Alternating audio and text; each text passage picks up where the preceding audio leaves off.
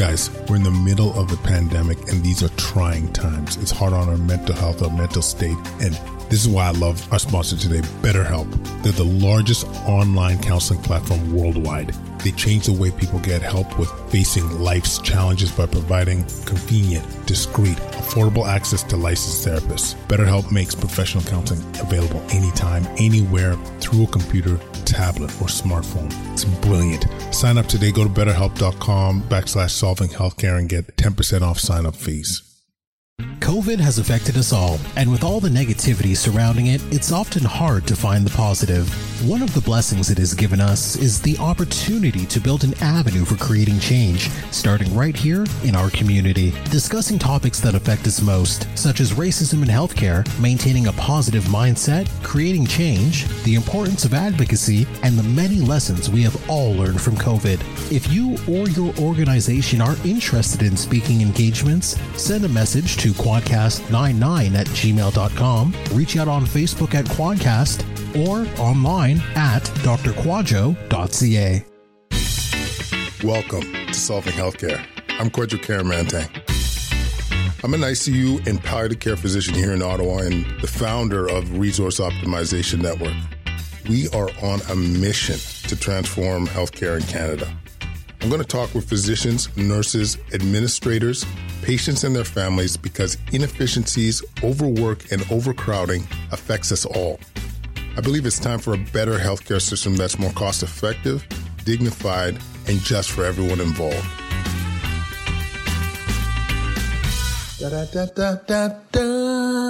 Yes! Welcome back to Solving Healthcare. We are in the midst of our Metabolic Health Week, releasing daily recasts on episodes that are talking about metabolic health. Why are we doing this? Such an important issue in the heights of COVID. When we look at our risk factors, for cardiovascular disease, cancer risk, this is such an important topic. And once again, what's motivated me over the last year and a half is being new to realize that how quickly we could reverse the disease and improve overall health of so many people using some of these ways. And we did this special episode with the host of Diet Doctor podcast, Dr. Bret Scher. This man is a legend. He is a cardiologist. I feel like he's all-knowing when we talk about low carb and ketogenic approaches to your health and how it can affect your cardiovascular health. This conversation was fascinating. I learned a ton. And I can't wait for you. Those that haven't heard it before, I think you'll truly enjoy this. For those that haven't signed up with Solving Wellness, y'all got to jump on the train. You know what I'm saying? This is a healthcare provider initiative where we're trying to reduce burnout. So we provide online workouts, yoga, nutrition tips, cooking classes, mindful meditation, stress management tips, and we're just really trying to create that community feel so that we reduce that level of burnout. And, what we're doing is something special. Solvinghealthcare.ca. If you're interested, $99 for the year, $9.99 per month. The first month is free. Either way you go, check it out. You will not regret it. So without further ado, the man that needs no introduction, Dr. Bret Scher. Qualcast Nation, we have a special episode with my boy, Dr. Bret Scher, host of the Diet Doctor podcast, an amazing show with incredible content on low carb and the benefits of introducing that lifestyle. So we're going to jump on it soon. But first, I want to tell you about a couple of our most recent endeavors. On September 27th, we are doing a conference, a virtual summit on how to create resilience, how to reduce our stress load. We got Michelle Sorensen, Dr. Tracy Douglas. We got Dr. Adrian Matheson to cover how we address this with our kids as a family, individually. So important during these tough times. Go to solvinghealthcare.ca/resilience and sign up for the conference. It's all by donations, and 20% of the donations will be going to our charity, Bridges Over Barriers, to serve underserviced kids. We love it. Thank you for supporting that. Also, if you missed our conference on low carb and ketogenic approaches to help. It is available. We got Dr. Paul Mason. We had Ivor Cummins. We had Joy Kitty, dietitian specializing in low carb. And we talk about these benefits because all it comes down to is how we could get us healthier during this pandemic and beyond, because these are such important things that we're not talking enough about. So you could go to solvinghealthcare.ca/low carb, sign up there, $29.95, and get your mind blown by knowledge that was being dropped. Okay, guys, Dr. Bret Scher. I love him. Every time I'm learning more about this guy, I got a bit of a man crush. Not only is he board certified trained cardiologist, did work in preventative medicine. Actually, I heard on a recent show that he's actually did some personal training. Man, this guy's a warrior. He is a medical director of Diet Doctor, where you're getting amazing content on low carb, whether it's recipes, whether it's evidence-based practices, whether it's just overall health advice. Amazing content there. And the podcast is ballin'.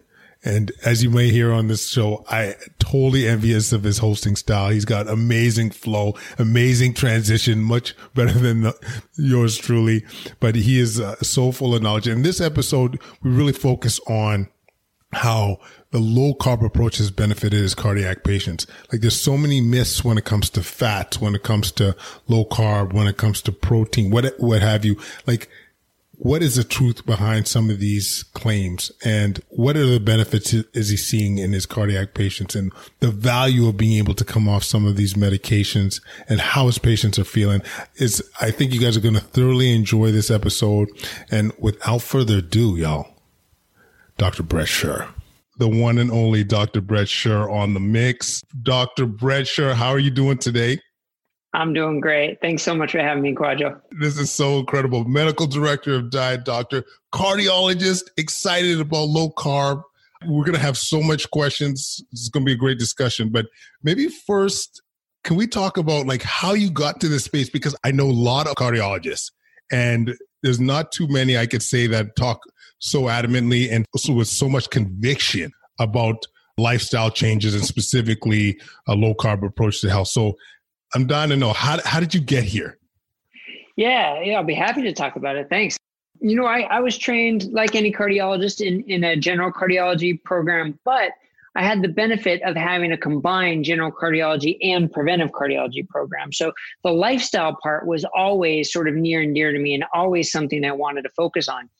But it was an Ornish style program, which is basically what, you know, any preventive cardiology program is going to be like these days. But it was smoking cessation and exercise and physical activities, stress management, community building, and then, of course, the nutritional component of it. So that's what I learned. And I was just fired up and excited to go out and sort of change the world and prevent heart disease. And, you know, what I found over time was that people just had such a hard time complying with the nutritional therapies and the exercise therapies. I don't want to make it sound like just nutritional, but the lifestyle therapies in general were very difficult for people to comply with. Or if they swore they were complying with it, they weren't getting the results that they were hoping. And then as a hospital, you know, seeing people in the hospital as a cardiologist, the kind of revolving door of people coming in with their heart failure exacerbations and their stents and their coronary disease, it became fairly disheartening.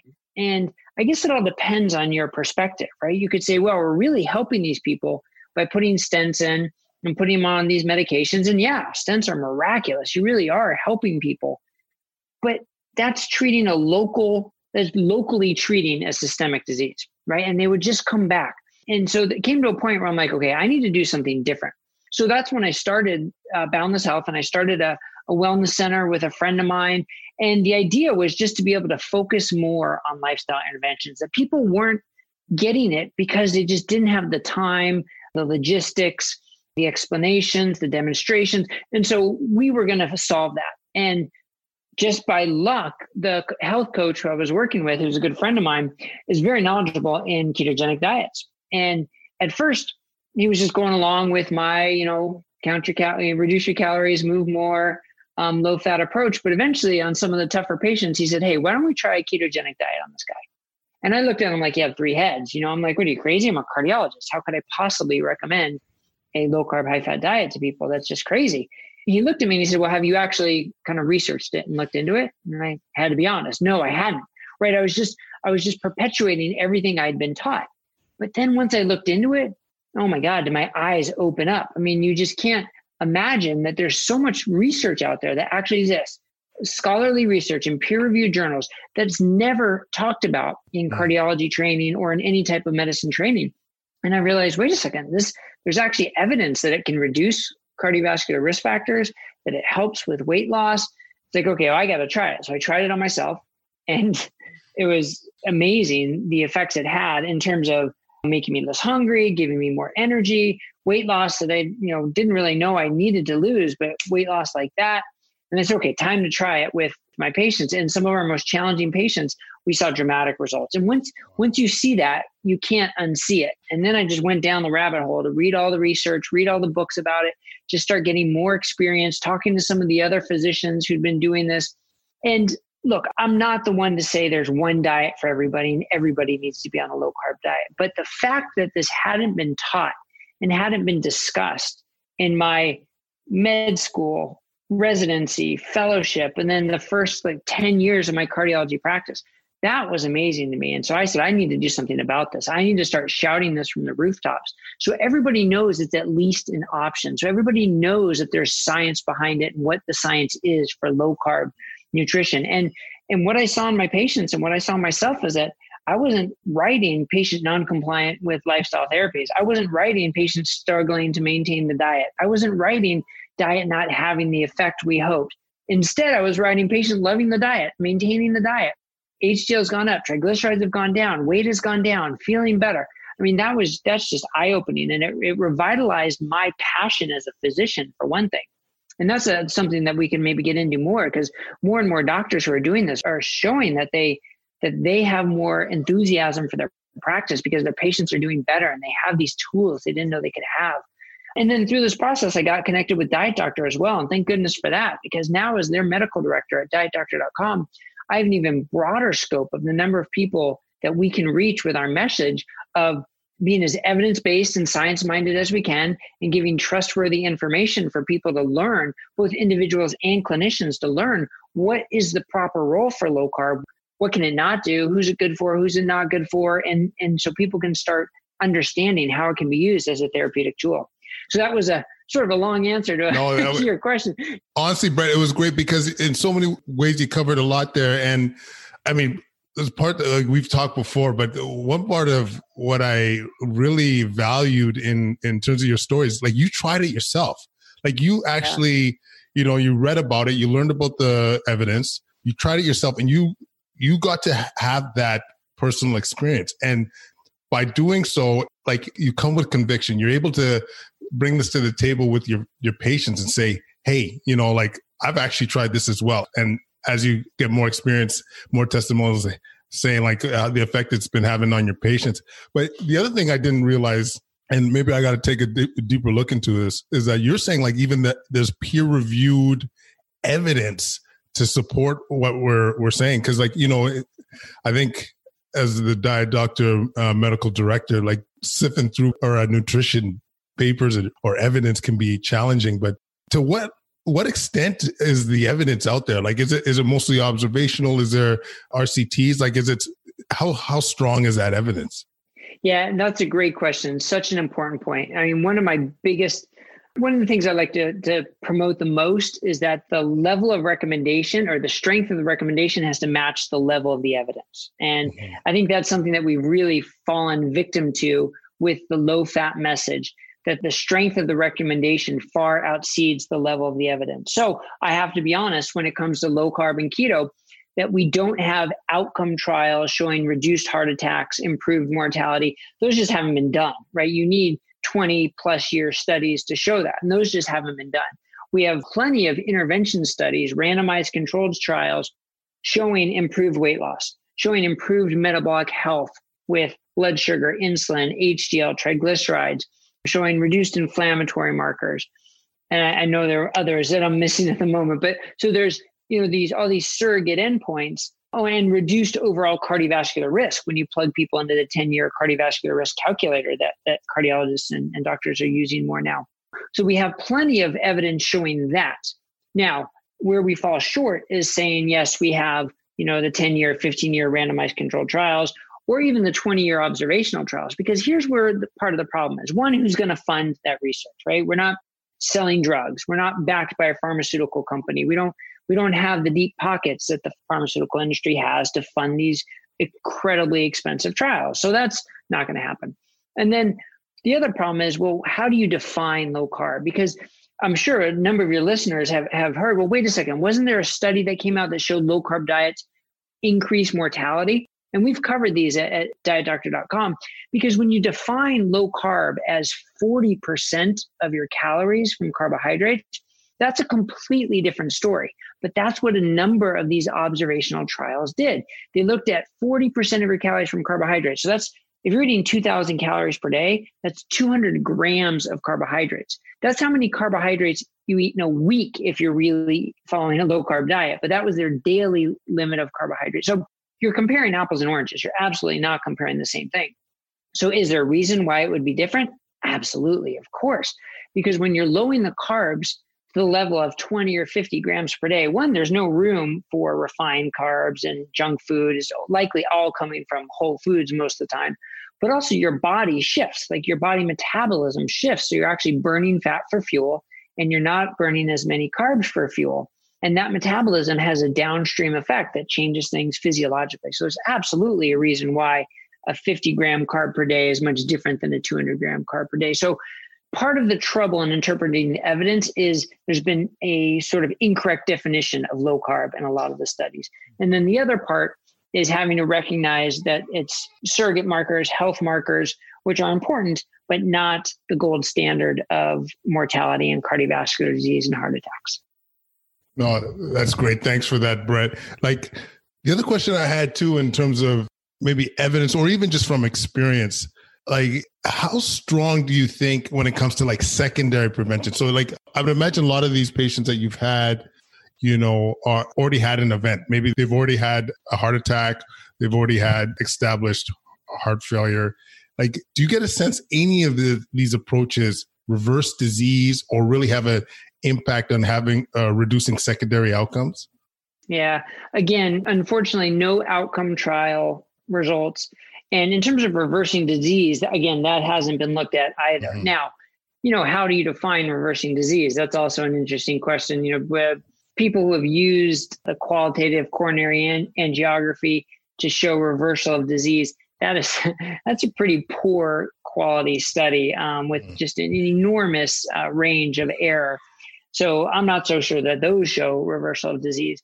But so no, I mean, the answer to the question is no, we don't have data to show that. But here's where sort of thinking about it makes sense. I mean, whether you're talking primary prevention or secondary prevention, you have to say, what are the risk factors that could have led to this? Well, you can't do much about genetics. You can't do much about age or gender, right? But then what are all the other risk factors? Cholesterol is certainly one. And we can get into LDL and how LDL may not be the same risk in everybody, but also metabolic health, right? What is one of the biggest risk factors we have is type 2 diabetes. And what's another one? Hypertension. And then when you combine the whole metabolic syndrome, that's another risk factor. So if you can have a dietary intervention or a lifestyle intervention that lowers all those risk factors, I mean, that's pretty powerful. So until we have those outcome data, I'm going to be pretty excited about something that can improve metabolic syndrome, that can lower blood pressure, that can potentially reverse type 2 diabetes. It's going to raise HDL, lower triglycerides, lower LDL remnants. Those are all fantastic results in my mind for ways to reduce cardiovascular disease or cardiovascular disease risk. And now the other important point is, can you do it in a way where people enjoy their meals, where people are going to enjoy their life, where people are going to have more energy, and where people are going to be able to restrict their meals a little bit in terms of the timing, right? Time restricted eating. We have growing body of evidence now that time restricted eating can be very beneficial for those same metabolic markers. So if you can have a lifestyle that makes that easier, that's also likely beneficial. And for a lot of people, that's the role low carb can play to improve that metabolic health, improve the ability to do time restricted eating, and do it in a way that you enjoy and can do long term. So again, it might not be right for everybody, but I think it has to be a potential option for everybody, because for some people, it's exactly what they need. I love it. Like personalizing it. We're not all about being dogmatic. It's about, hey, maybe this is good for you. And the other thing you mentioned in Bret that I think needs to be emphasized is that like you see it, it's sustainable and you're seeing results. Like to me, you know, we talked about this earlier. I don't think people realize how quickly you could reverse disease. Like when it comes to hypertension and diabetes, like what has been your experience in terms of like timelines and seeing patients turn around? Yeah, it's a great question. And you know, the thing that makes a low carb diet the most dangerous is how effective it is. Because you take somebody on insulin and SGLT2 inhibitors and sulfonylureas and ACE inhibitors, and they go on a strict low carb diet, they're going to be hypotensive and hypoglycemic within a couple of days because it can work that fast. So that's why, you know, at Diet Doctor, we made a free 3-hour CME course, completely free online for anybody to take. The CME course, which to instruct doctors how to help their patients through this, because you need to know ahead of time if someone is on insulin or glucose lowering medications or blood pressure lowering medications. You need to plan in advance because it works that quickly. Now, it works much more quickly for blood sugar than blood pressure.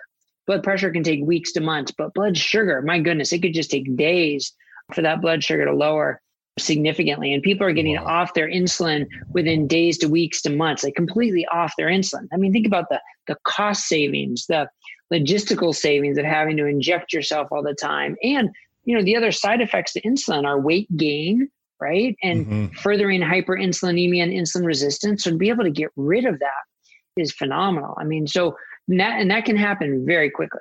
And Bret, maybe I shouldn't be saying this, but, you know, I'm internal medicine trained. So like this is in my wheelhouse. I'm just learning this shit recently. Like I can guarantee a lot of my colleagues, when you talk about how quickly you could reverse disease, they will deny what we're saying. Well, they'll be like, are you kidding me? No, this is ridiculous. So like, what is preventing us from adopting these strategies? Like and like the fact that, you know, especially in light of COVID, like how come this is not being promoted? How come there are not millions of cardiologists, millions of internists, millions of endocrinologists saying, hey, let's use these approaches right now, especially in light of COVID, to mitigate some of these risks? Like, what's the barrier? Boy, Quadra, that is a great, great question. And, you know, there are a couple of different parts to it, but I think the biggest part is just momentum, right? We've all been trained in a pharmaceutical-driven model. I mean, that's just the way medicine has evolved. And, you know, I don't know how it is in Canada, but here in the US, we also have all these metrics we need to check, right? Are the people with diabetes, are they on an ACE inhibitor? People with diabetes, with type 2 diabetes, is their A1C at a certain level, or are they on the right medications to get them there? You know, someone's LDL at the right level. All these check marks has nothing to do with truly the health of the patient. It just has to do with checking these boxes. And so drugs are the most convenient way and the way people have the most experience to get there. Now, if any doctor out or clinician out in the audience, or were you ever taught how to safely take drugs away? Were you ever taught how to get people off of their medications? Was deprescription a word you ever heard in your training? No. I mean, I was the same way. It's not in our culture and our society, or hasn't been till now. So what I strongly hope is whether people start using low carb or not, is that people start thinking from the mindset of deprescription. People start thinking of the mindset of, well, how do we get people off these medications that cost money and have side effects if we can achieve the same results in other ways? So I think a big part of to answer your question, why it hasn't happened and why there aren't millions of people doing this is, one, just the culture, but two, open up any medical journal, go to any, you know, continuing education course or any big conference for the ADA or the American Heart Association. Who are their sponsors? Pharmaceutical companies, device companies, right? That's where the money's coming from. And so when you say that, people say like, well, come on, we're not all shills just, you know, doing what people are paying us to do. And no, I'm not saying that. I'm not saying every individual is in the pocket of big pharma. But if they're sponsoring educational programs, if they're sponsoring the medical journals, if they're sponsoring and funding the research studies, then it makes sense that the majority of the attention goes towards drugs and the minority of the attention goes towards lifestyle and deprescription. That's just the way the culture is set up. So I think one thing we absolutely need to do is groups like the American Heart Association, the American Diabetes Association, they need to sever all ties from pharmaceutical industries and from cereal companies and food manufacturers and vegetable oil producing companies and cereal. The fact that they get funding from these companies just blows my mind, because then they're then making guidelines and recommendations. So even if there is no impropriety there, just the appearance that there could be, that needs to go away. So that's one thing I think needs to happen right away. But also just, education, you having your podcast, me having my podcast, The Diet Doctor, trying to get more voices that are approaching this from the standpoint of how can we help our patients? That's what it comes down to. How can we help our patients live better lives? And getting them off of expensive medications with potential side effects is certainly one way to do it. And finding a lifestyle that they enjoy and helps them feel good is another way to do it as well. So hopefully the message will keep getting out there and spreading, and soon you won't have to ask that question. Why aren't people promoting this like crazy? Oh man, but there's so much things there. Like I literally got a bit of chills when you said we never been taught how to deprescribe. Right. When you just take a step back and think about that, all these years of medical training, all this stuff, that's not even it's not a part of medical school. It's not a part of training. It is brought up in terms of, trying to demedicalize people as much as possible. But that concept of really trying to get rid of as many medications as possible, and even whether it's lifestyle or other means, just offsetting that from our patients it's so true. We don't get taught about how to deprescribe. That just took me back a little bit. And but getting to your point too about just getting the momentum, I also think, not only the doc side, but also I think more patients and people out there are starting to be more aware of the possibilities and just being more and more of an advocate for themselves or their family members and saying, hey, why aren't we trying this? And I think, sometimes coming from the patient too can just be as powerful. But you and I, if we can impact a doc or two, that's an exponential, right? So I think it's so important. Yeah. And that's what motivated us to come out with a CME course. We know we can reach individuals on a one-on-one basis, but if we can reach, 100 doctors, and each of those doctors can influence 500 patients, that's, all of a sudden that knowledge is growing and more people are being helped. Yeah, absolutely. No, absolutely. And it's true. To me, it is pretty intimidating, the idea of trying to get people, the approach of getting somebody off their insulin. So the fact that Diet Doctor, and it's free, y'all. So there's no excuses that we're not to check this out. Free CME course on how to approach this. Brilliant. That's why we call changing the boogie right there.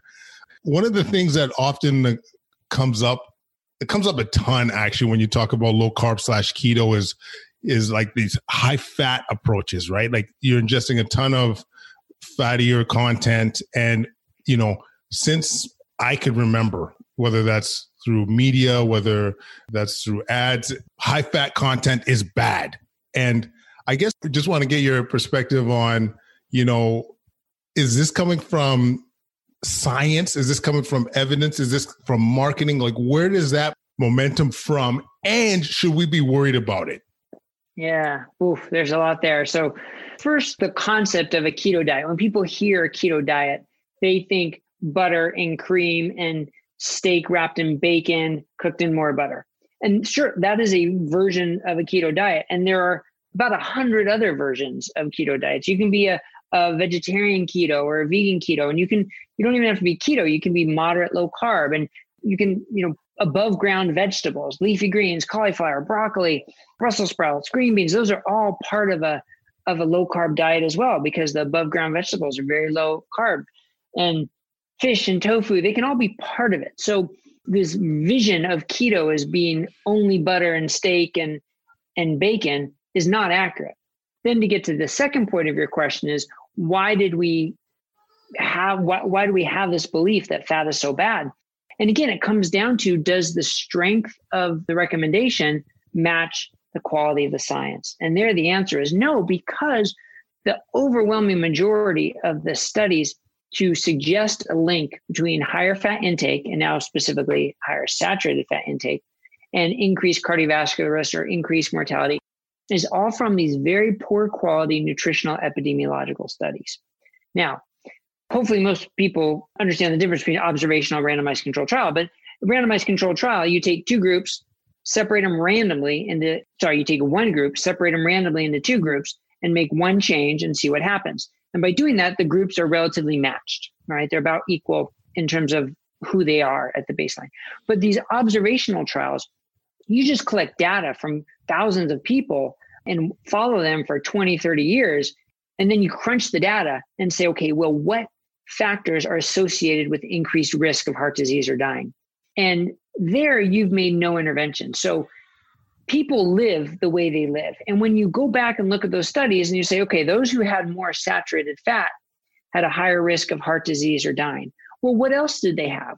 Well, they also were more likely to have hypertension, type 2 diabetes, to be overweight. They were also more likely to smoke, less likely to exercise.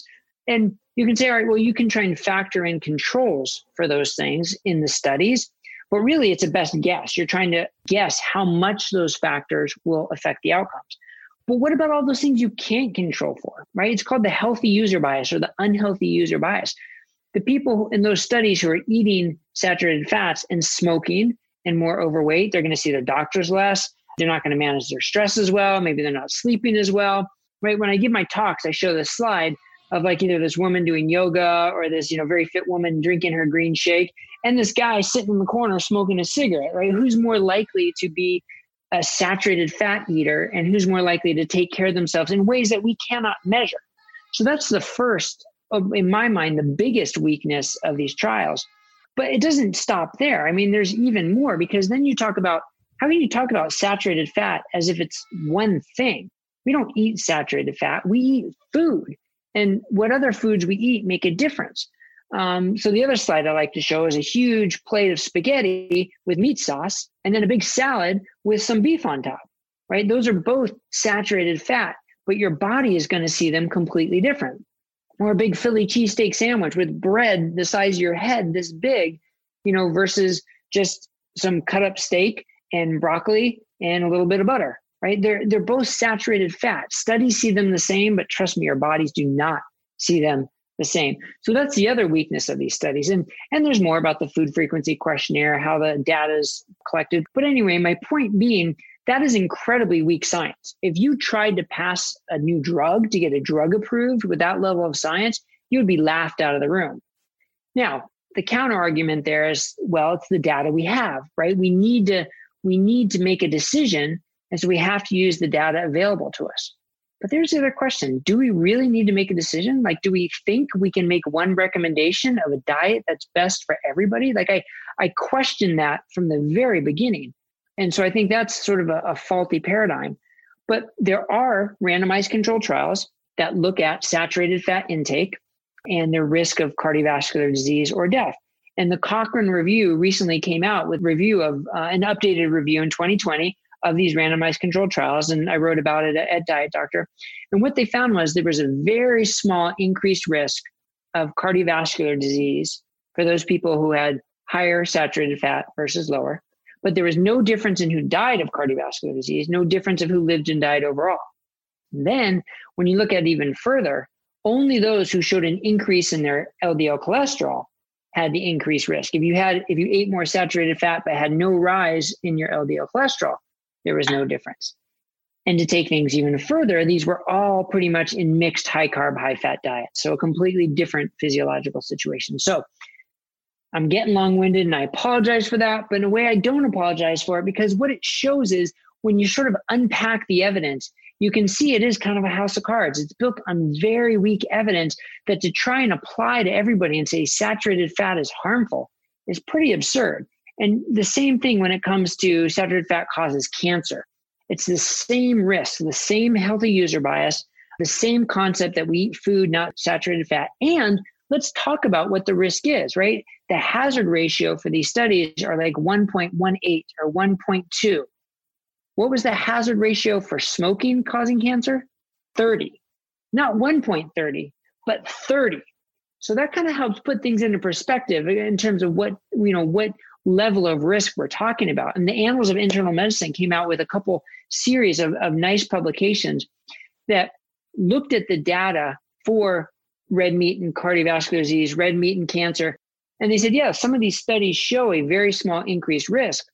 But when you assign that a level of sort of confidence based on the quality of the study, it informs us. In no way does it inform us how we can recommend to you as an individual or as a physician, knowing what you should recommend to your patient if lowering saturated fat is going to be beneficial at all, because it's such razor thin margins. So the strength of our recommendation definitely does not match the quality of the science. And look, when you've been taught something for 50 years, and when professional organizations have been making recommendations for 50 years, and you've been practicing a certain way for 10, 20, 30 years, it's pretty hard to back out of that room, to change course and say, no, maybe I was wrong.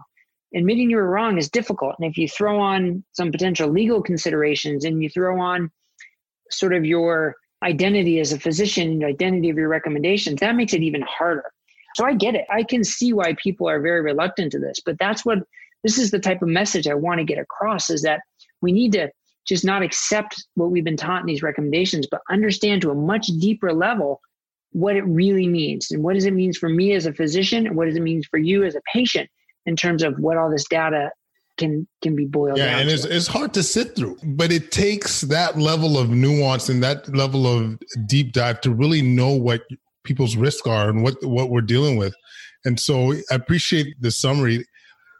How does that, like, you got a patient, you put them on low carb or keto, like what kind of metrics or what are you looking for to either see metabolic response, or what makes you anxious? Because you mentioned how LDL can be associated with, if they have a high saturated fat diets, could be a risk of cardiovascular events. So like, what is your approach in general? Like, or what should us internists, cardiologists, so forth be looking for? Yeah, well, I think, the first question is always getting back to what are the goals of the patient, right? You want to help the patient achieve their goals. Now, you want to do it in a way that's healthy, right? If they say, I just want to have more energy and feel good, you don't want to do it in a way that's going to harm their health. So the metrics to follow, in my mind, are the metabolic factors, so the glucose, and not just fasting glucose. Fasting glucose is such a terrible marker to see what someone's risk of metabolic disease or diabetes, because it's one snapshot for the entire day. That's why I'm a big fan of continuous glucose monitors or multiple checks throughout the day, because you want to know what that area under the curve is and what those excursions are after meals. So checking glucose is very important. I think checking insulin is also really important, because we know that blood sugar can be normal because your pancreas is working overtime and cranking out a high level of insulin to keep it normal. But that's not sustainable. Eventually that levee is going to break and the glucose is going to start skyrocketing. So knowing what your patient's insulin level is now is very important too, to see if you're on the precipice of a problem. So glucose and insulin, along with that is HDL and triglycerides, specifically triglyceride to HDL ratio people follow, because that's a big marker of metabolic health as well. And then of course, what their weight is, people who are obese don't just have metabolic derangements, but they have orthopedic problems. They have trouble living their lives with energy, or walking up the stairs or playing with their grandkids. So helping that with significant weight loss, specifically visceral adipose and abdominal adiposity, specifically that type of weight loss while maintaining or building lean muscle mass, is a very important marker to follow. So I like, rather than just weight, I like abdominal circumferences. If someone can get a DEXA scan, so you can follow their fat mass and lean body mass, that's ideal. Not everybody has access to those, of course. So that's where just simple waist circumference can be really helpful. And then, of course, LDL is important, but this is a whole nother box. So this is a whole nother thing to discuss. I think following LDL is important. I'm a fan of also following advanced lipid markers like the size and density of the LDL, whether it's pattern A and pattern B. There's a lot of controversy about this in cardiology, and most of the major recommendations from cardiology societies do not recommend checking those. The evidence doesn't support that it sufficiently adds to treatment decisions. Well, that's if your treatment decision is statin or no statin, because statins don't benefit the size and density of LDL. But what does? Lifestyle, exercise, low carb diets are two combined are the most impressive treatment for changing small dense LDL to larger, less buoyant LDL. I've seen nothing like that in my practice. Niacin used to be sort of the best way to do it, but now I think it's pretty clear. Low carb diets are definitely the best way to do it. And if you can add exercise onto that, even better. So then the question becomes, though, does it matter? Well, we have plenty of evidence showing that small dense LDL are a greater risk for cardiovascular disease than larger, less dense LDL. Okay, I think that's fairly clear. Where the debate is does the larger, less dense LDL have no risk factor implication, or does it still have some, but just less than small? And that's where there's a debate between those in the low carb community who say we don't have to worry about the large buoyant LDL, and those in the cardiology community who say, yes, LDL is still LDL. So I'm of the opinion that we absolutely cannot discount LDL. Even if it's the large buoyant LDL, we cannot discount it. But there are studies out there, even from the original Framingham study, that show for those who had LDL above 200, but had HDL of 65 or 85, they did not see the increased risk of cardiovascular disease that others did with the high LDL. And if you look at LDL of less than 100, but HDL of 25, they had a much higher risk of heart disease than those with LDLs of 220, but good HDLs. So it's clear not all LDL is the same. The company it keeps matters. And that's why I think it's important to learn more about the type of LDL and to follow all these other metabolic risk parameters. And then you can factor it all in together to say, what is your overall cardiovascular risk rather than focusing on one risk factor. And then there's also the inflammatory markers like the CRP or some specific lipid inflammatory markers.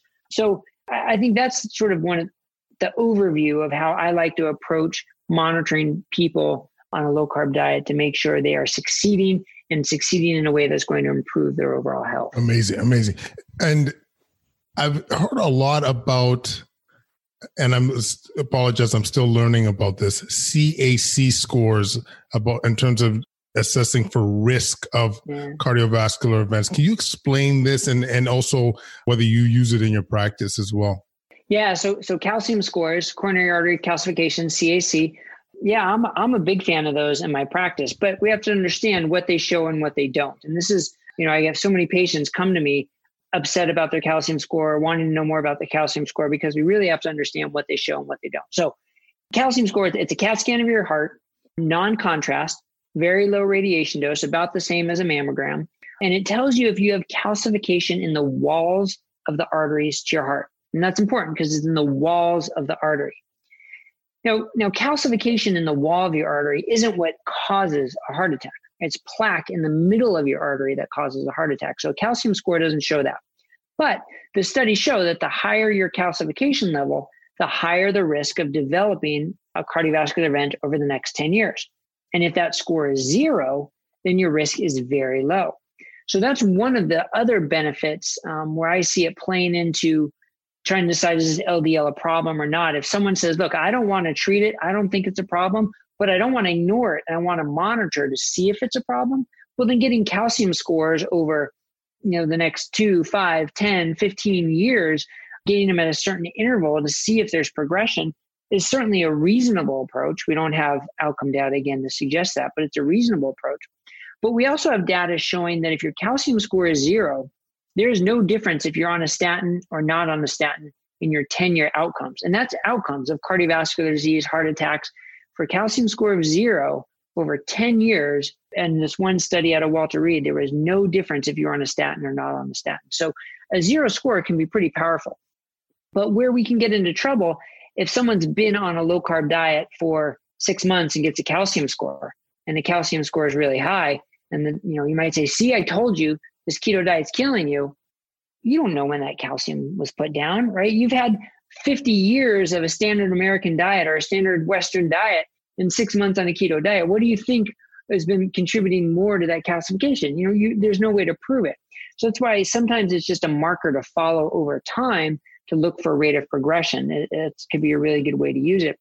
But also, if someone really wants to know, do I have concerning plaque? Do I have plaque inside the arteries? For that, you're going to need a CT angiogram where we actually inject the dye, and it's a higher radiation dose, although the dose has certainly come down, so it's not exceedingly high. But you always have to decide risk benefit with every individual patient. So that's the difference between a calcium score and a CT angiogram. I think calcium score can be very useful, but we have to understand what it shows and what it doesn't show at the same time. Awesome. That's super helpful because, like I said, you're hearing more and more people even asking for CAC scores to get a sense of their risk. Because, I don't think there's a lot of hockey in San Diego, but every I don't know. I don't want to guess exactly what the numbers would be, but you always hear these stories of fit guys playing hockey and have their MI on the ice. I've seen it happen. I've been there at least once when that happened. And it also gets down to metabolic health too, which I think could be deceiving. Like you've seen the people, I'm sure maybe you've seen this in your practice, where people look like they're not obese, maybe a little bit overweight, but not by any means obese. And, when you do their metabolic profile, that's where you see some surprising things. And so, yeah, I think this is the environment when we mostly see, or colleagues of mine are asking, should I be getting my CAC score and so forth. But honestly, yeah, I do think more and more, assessment of your metabolic health, like really getting a sense of where you're at is important, especially in light of where we're at in the pandemic. Yeah, I mean, that's a great point. Where we're at in the pandemic with the COVID pandemic. I mean, we haven't heard the term pre-existing condition as much, in my entire life as we have in the past 6 months, I think, because of the risk of pre-existing conditions with COVID. But what is a pre-existing condition? It's easy if you say high blood pressure or type 2 diabetes, but what about insulin resistance? What about metabolic dysfunction? So there was one paper that came out saying even just obesity was an increased risk factor. But my guess was it was those who were obese and had metabolic dysfunction, and we just weren't measuring the metabolic dysfunction. There's not so much the weight, but it's the metabolic disease internally that increases the risk. I think you're right. In this pandemic, it brings the attention to the need for metabolic health that much more. Absolutely. And you just made me think about too, a few of the COVID patients that we had, like when, especially the diabetics, the ironic thing is their blood sugars were extremely difficult to control. Like to me, it's just like the sign that, once again, they're obese, but their metabolic profile, I think, was exceedingly poor. And you've heard me say this before. We really need to bring attention to this. And the time is now more than ever. Yeah. Every crisis provides an opportunity or a silver lining. So if we can come out of this COVID crisis with the silver lining being, we now know how important metabolic health is, and focusing on that as a preventive strategy, not just for heart attacks, not just for strokes, but the next time an infectious disease pandemic comes around, or even when influenza season comes around. If we can take away the importance of focusing on our metabolic health, then we can turn it into something positive rather than just being a huge negative and drain on the world. Yeah. And honestly, this is just more and more fuel to push this, buddy. I often like to end on a positive note. And so do you have, like, in your years of practice, especially since moving towards the lifestyle aspect of things and the low carb keto world, do you have any patients or stories that come to mind where you've actually felt you've truly made a difference in a patient's or family member's life? Oh my goodness. Yes. I mean, it's so many that it's hard to pick just one, because of the same concept that we have so often as physicians, that type 2 diabetes is a chronic condition and you're on your medications forever. A patient only has to hear that a couple times to think for sure that is the way it is. So then to help them come off their medications and normalize their numbers within the course of months, like their mind is blown and their eyes are wide, and they can't thank you enough, because they thought they were destined to, eventually have kidney failure and go on dialysis or have an amputation and be burdened with drugs for the rest of their lives. So if you can take that away, I mean, that seems miraculous to them. And it's not that miraculous. It's actually not that hard to do. And that's the amazing part. But to see that gratitude is unbelievable. And that's part of what I sort of referenced earlier. The doctors who I've been talking to about this, it's sort of the underlying message that I hear, whether it's an example like Dr. David Unwin in the UK, who I interviewed for my podcast a while ago. He was ready to quit. He was like burnt out, fried, just really disillusioned with medicine and was ready to quit. And then when he started using low carb and started to see the impact he transformed his whole practice. And now he can't even think of quitting. He's having too much fun doing this, helping people. And doctors like Dr. Brian Lenskis or Dr. Tro Kalajian. I mean, there are many different examples of doctors, and they're just the vocal ones. There's so many others who aren't even vocal about it, that it can really impact the joy you get as a physician. Because why are we docs? We're docs to help people improve their lives and get healthier. And when you can see that, oh my God, it's so much better. And that's why when I joined Diet Doctor as the medical director, I didn't want to give up medical practice completely. So I kept a medical practice because I get so much enjoyment out of it that I just want to keep going with it and helping people understand this. And now a big part of my role is helping other doctors understand this as well, so that they can get that enjoy, so that they can impact their patients that way. So that's what I hope for the world. Wow. And I feel the enthusiasm. I feel the energy. It's so true what you're saying though, Bret, like to know that you're actually making a difference. Like, I'm not trying to be Debbie Downer, but our job could be quite disheartening. Like when you have the patients adding more medication, and hearing those stories of things not working over and over again, and actually coming up with plans and interventions that are sustainable, that they can achieve their goals, and not only helping the patient, but helping the doctors to help others. Like this is just like, it's so good, Bret. And guys, you have to listen to, Diet Doctor is massive, but you guys have to listen to Diet Doctor. Just recently really enjoyed the episode with Dr. Tony Hampton. It was amazing. Guy making a difference in the Black community. You guys are doing incredible work. I love the fact, once again, you're doing free CME to educate the docs out in the community. And Bret, I've said this on your show. I'm going to say it to you. The guy's a killer interviewer, man. Like just great questions, great flow. I love it. So Bret, just to be clear, where can people track you down? Yeah, well, dietdoctor.com is probably the best place, or the YouTube channel for Diet Doctor, where your podcast, my interview with you, will be coming out shortly. So I think we're at 53 right now, and you're going to be number 55. So you're coming up shortly. And then for my medical practice at lowcarbcardiologist.com, that's where people can learn about working with me. But most of my attention now for what I'm writing and all the content is at dietdoctor.com. So that's the best place to go. Guys, Dr. Bret Scher, changing the boogie, guys. I love it. Thank you so much for joining the show. And we are going to do this again, my friend. My pleasure. Thank you. And thank you for all your energy and everything you're doing to help change the whole spectrum of healthcare. It's amazing. So keep up the good work, Quadro. Oh, appreciate it, Bret. Thank you so much. I said it once before, I'm going to say it again. That's why I'm talking about changing that boogie. Dr. Bret Scher, I hope you enjoyed the podcast.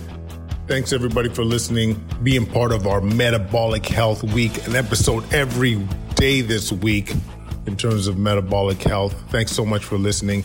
Those that haven't signed up for Solvent Wellness, check us out, solventwellness.ca, our attempt to reduce burnout among healthcare providers. We got online workouts, yoga sessions, cooking classes, nutrition tips, mindful meditation, and stress management. And we're just really creating that sense of community so that we can collectively change that boogie, know what I'm saying? Leave any comments at quadcast99@gmail.com. Follow us on Instagram, YouTube, Facebook, Twitter at Quadcast.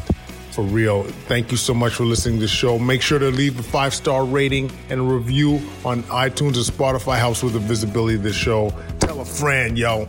Be part of the movement. Know what I'm saying? Thanks so much, and we'll connect again real soon.